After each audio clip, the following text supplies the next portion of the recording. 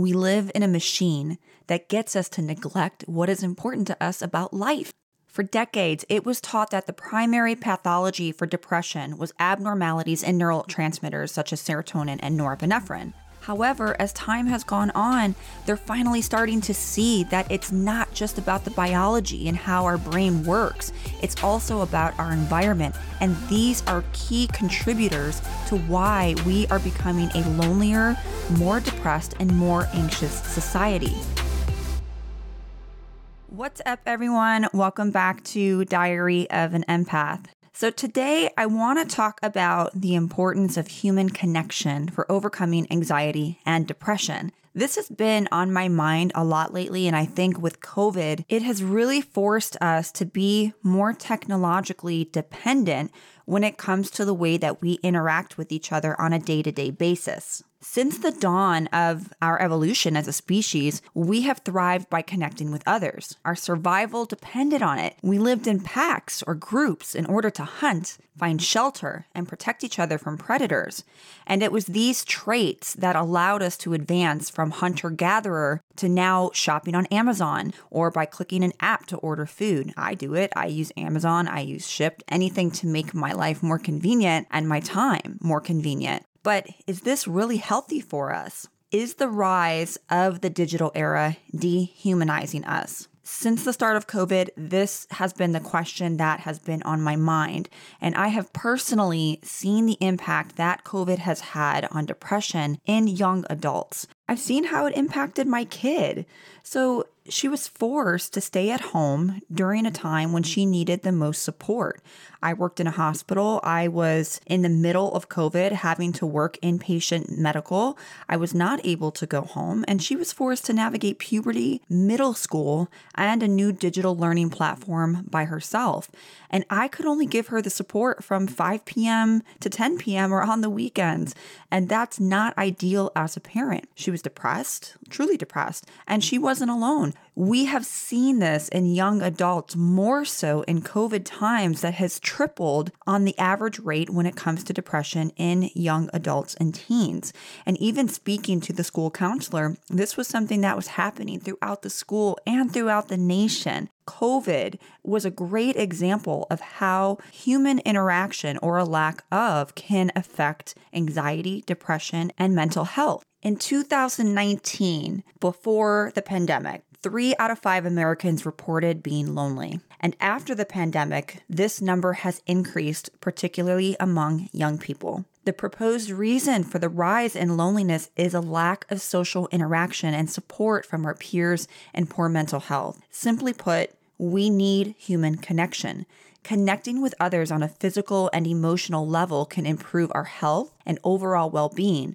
We are spiritual creatures. Human connection is in our DNA. We are not meant to be alone. We as a human species have evolutionized from being in packs, hunter-gatherers, and now we are so connected, but we are so disconnected. Human connection is the sense of closeness and belongingness a person can experience when having supportive relationships with those around them. Connection is when 2 or more people interact with each other and each person feels valued, seen, and heard. There's no judgment, and you feel stronger and nourished after engaging with them. And yes, it can be over a phone, it can be over FaceTime, but what kind of impact does this have on the brain? What kind of impact does this have on someone's emotions? And what kind of impact is this having on our bonding experiences? Most of us in COVID times are spending hours in front of a screen between work, school, social media, other platforms, and virtual connections seem to be the new norm. Classrooms have been traded in for Zoom calls. Work lunches have been traded in for team invites. And in a world of virtual interactions, more than the physical, human connection is now more important than ever. This is a new pandemic. Over the course of this pandemic, anxiety and depression has tripled. Some people experienced a lack of financial stability, a lack of surety, a lack of human connection. Some lost their homes, and for some, people they loved. There have been so many studies that show the detrimental impact that poor social connection can have on the mind, body, and the immune system, and on depression and anxiety. Loneliness is the biggest descriptor of poor social connections, and in recent years, it has been shown that loneliness is on the rise. In particularly, it impacts the elderly, but it can also be a problem for younger people. With this problem growing, we have to ask the question, what has gone wrong in our world? That even we have become more socially connected through social media. We are actually becoming more isolated in our day-to-day direct human connections. One study showed that the lack of social connection has a greater detriment to the health than obesity, smoking, and it causes higher blood pressure. On the flip side, a strong social connection leads to a 50% increased chance of longevity. So, in other words, you have a 50% chance of living even longer if you have stronger social connections in your life. There's a South African psychiatrist named Dr. David Summerfield. And when antidepressants were first introduced in the early 90s, Dr. Summerfield took these to Cambodia, as they've never seen these types of drugs in the past. When he introduced these to the Cambodian doctors, they said, well, we already have antidepressants. We don't need these. He was confused and was like, what do you mean? He thought they were going to talk about some type of herbal remedy, maybe some herbs that they give their patients, some type of natural supplement that they give. And instead, they told him a story. They said there was a farmer in their community that worked in the rice field. And one day he stood over a landmine that was left over from the United States. He got his leg blown off. They gave him an artificial leg, and after a while, he went back to work in the rice fields, the very field that he got his leg blown off. Very traumatic, to say the least. So he was re-exposed to the very thing that was causing him trauma. The farmer got very depressed. He would cry all day long. He refused to get out of bed, and he developed all the symptoms of classic depression. The Cambodian doctor said that this is when we gave him an antidepressant.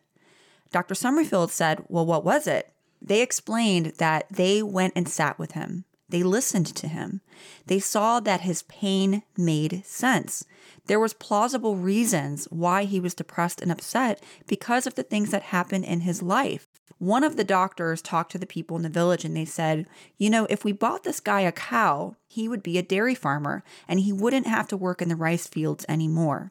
So that's what they did. They bought him a cow. Within a couple weeks, his crying stopped. Within a month, his depression was gone.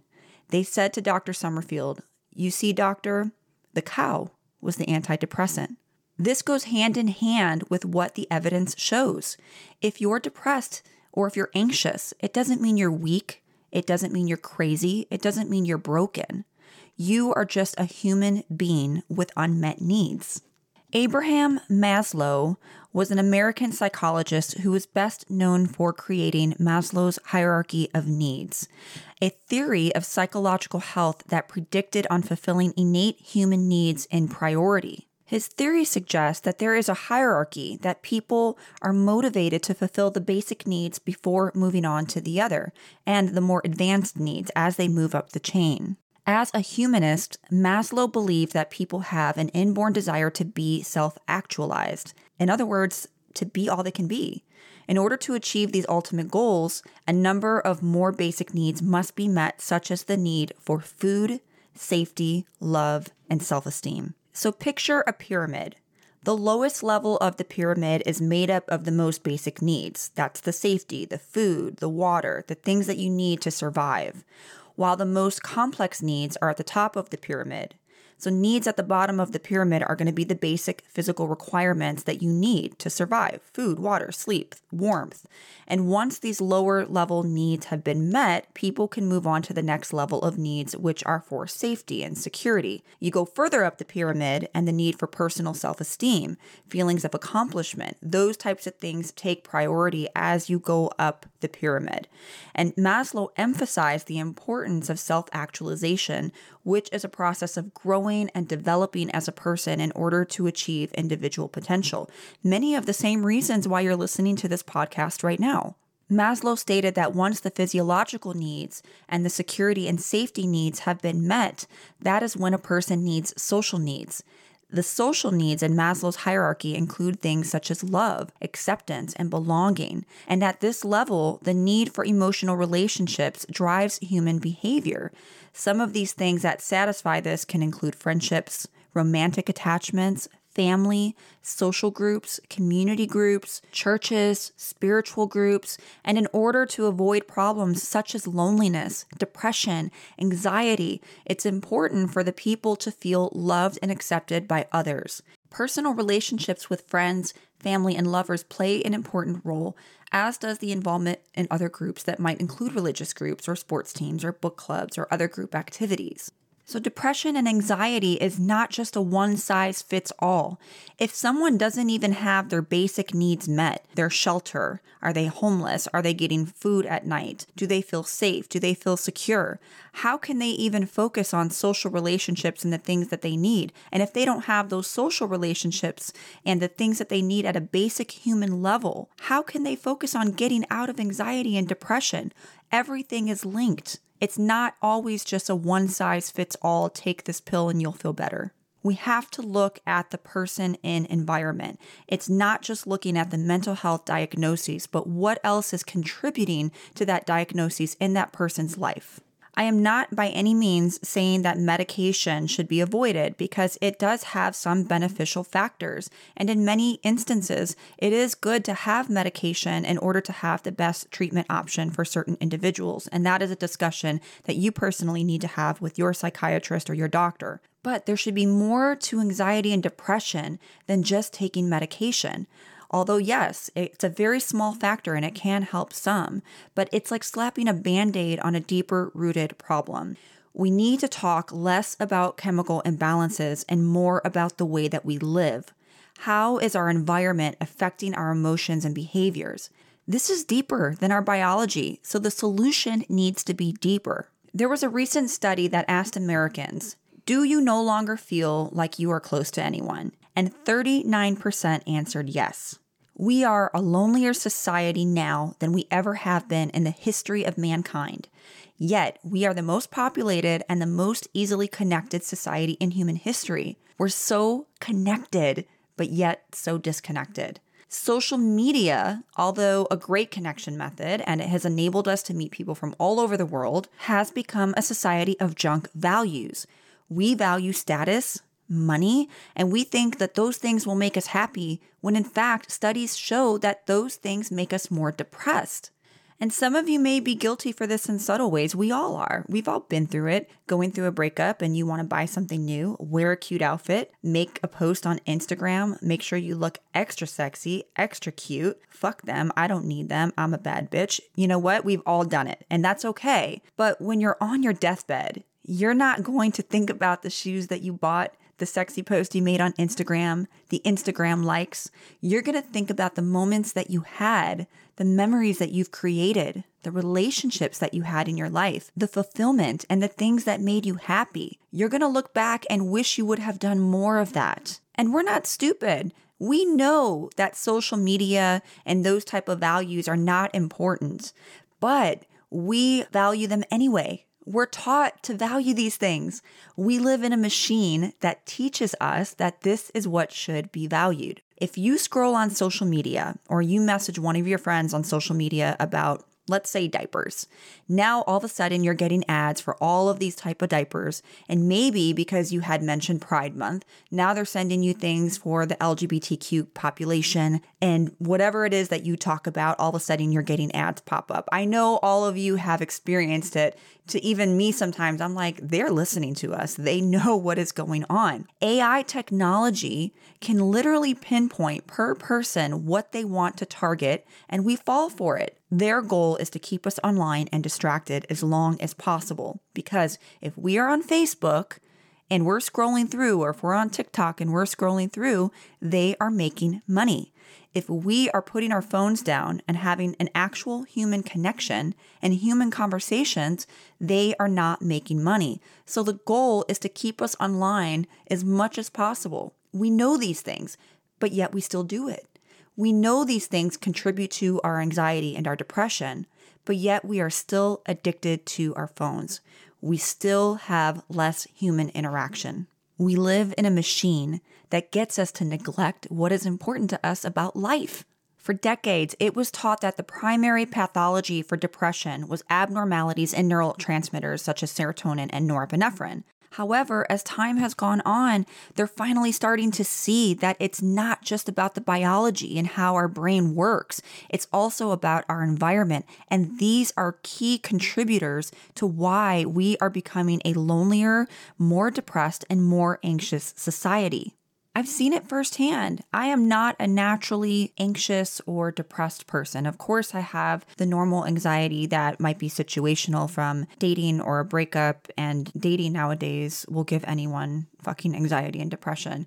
But I think that with COVID, it really opened my eyes to how social interactions has really, really affected mental health in this country. And it's a crisis, and we need to treat it as such, especially with young adults. When these children, these kids were forced to stay home with COVID, they have literally seen increases with suicidal rates, suicidal ideations, depression, anxiety. Now they're in front of screens all day long, trying to navigate life and homework and friends by themselves without any type of social support. This was a clear indication that it's not just about the biology of the brain that causes anxiety or depression, that it is 100% a result of the environment. And so many mental health clinicians have ignored this for so many years.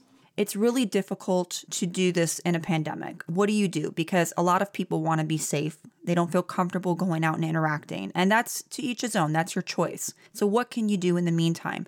I am guilty of this, spending hours on my phone. Not only do I run a business, I'm also running social media platforms. I'm on my phone and in front of a screen for hours. So I am trying to make a conscious effort to spend less time on your phone. There's actually devices that you can use to lock up your phone at a certain time or for a certain time period, and you cannot get it until that time period is up. So if that's what you have to do in order to be more present and have human interaction, then do it. I would rather give somebody quality time over quantity. If I'm spending time with someone that I care about, I would rather get 30 minutes of your undivided attention rather than 2 hours of attention of you on your phone, or maybe you talking to someone else or being distracted. Oftentimes I go out to restaurants, and if you look around when you go the next time you go out to eat, you'll see more than 50% of the people on their phone. And you might be guilty of this. Leave the phone in your car. It's not going to hurt you to stay off your phone for an hour and a half. We're so used to having our phones in our hands that we get anxiety when we don't have it with us, when we're not checking. We get anxious when we don't know what's going on in the digital world. That is called an addiction. Our phones have become an addiction, and that's what they want because that's how they make money. We are becoming a society of junk values where we value our phone more than the person that's sitting right in front of us. So if we really want to tackle the depression and the anxiety and the mental health crisis that's going on in our society, first we need to tackle our environment and ask ourselves, what else is contributing to my anxiety and my depression? So before you just jump on medication, and again, I'm not saying that medication isn't for some, but ask yourself, what are you doing in your environment? Are your basic needs met? Are your relationship needs met? Because we are spiritual creatures. We need, not only on a biological level, on a physiological level, and on a spiritual level, we need human interaction within our lives in order to function, in order to be the best version of ourselves that we can be. And my hope that there is someone listening right now that resonates with this and says, you know what? I need to reach out to my friend. I need to reach out to my sister, my brother. I need to reach out to my battle buddy in the military. I need to reach out to someone I care about and give my support and make sure that they're okay, because I can guarantee you it will make a world of difference. So once again, I am so humbled and grateful for the continuous support that all of you have been giving when you come back every single week and listen to these episodes. That's what keeps me going, and that's what keeps me doing this. I'm so humbled and grateful for each and every one of you. So thank you so much, and see you on the next episode of Diary of an Empath.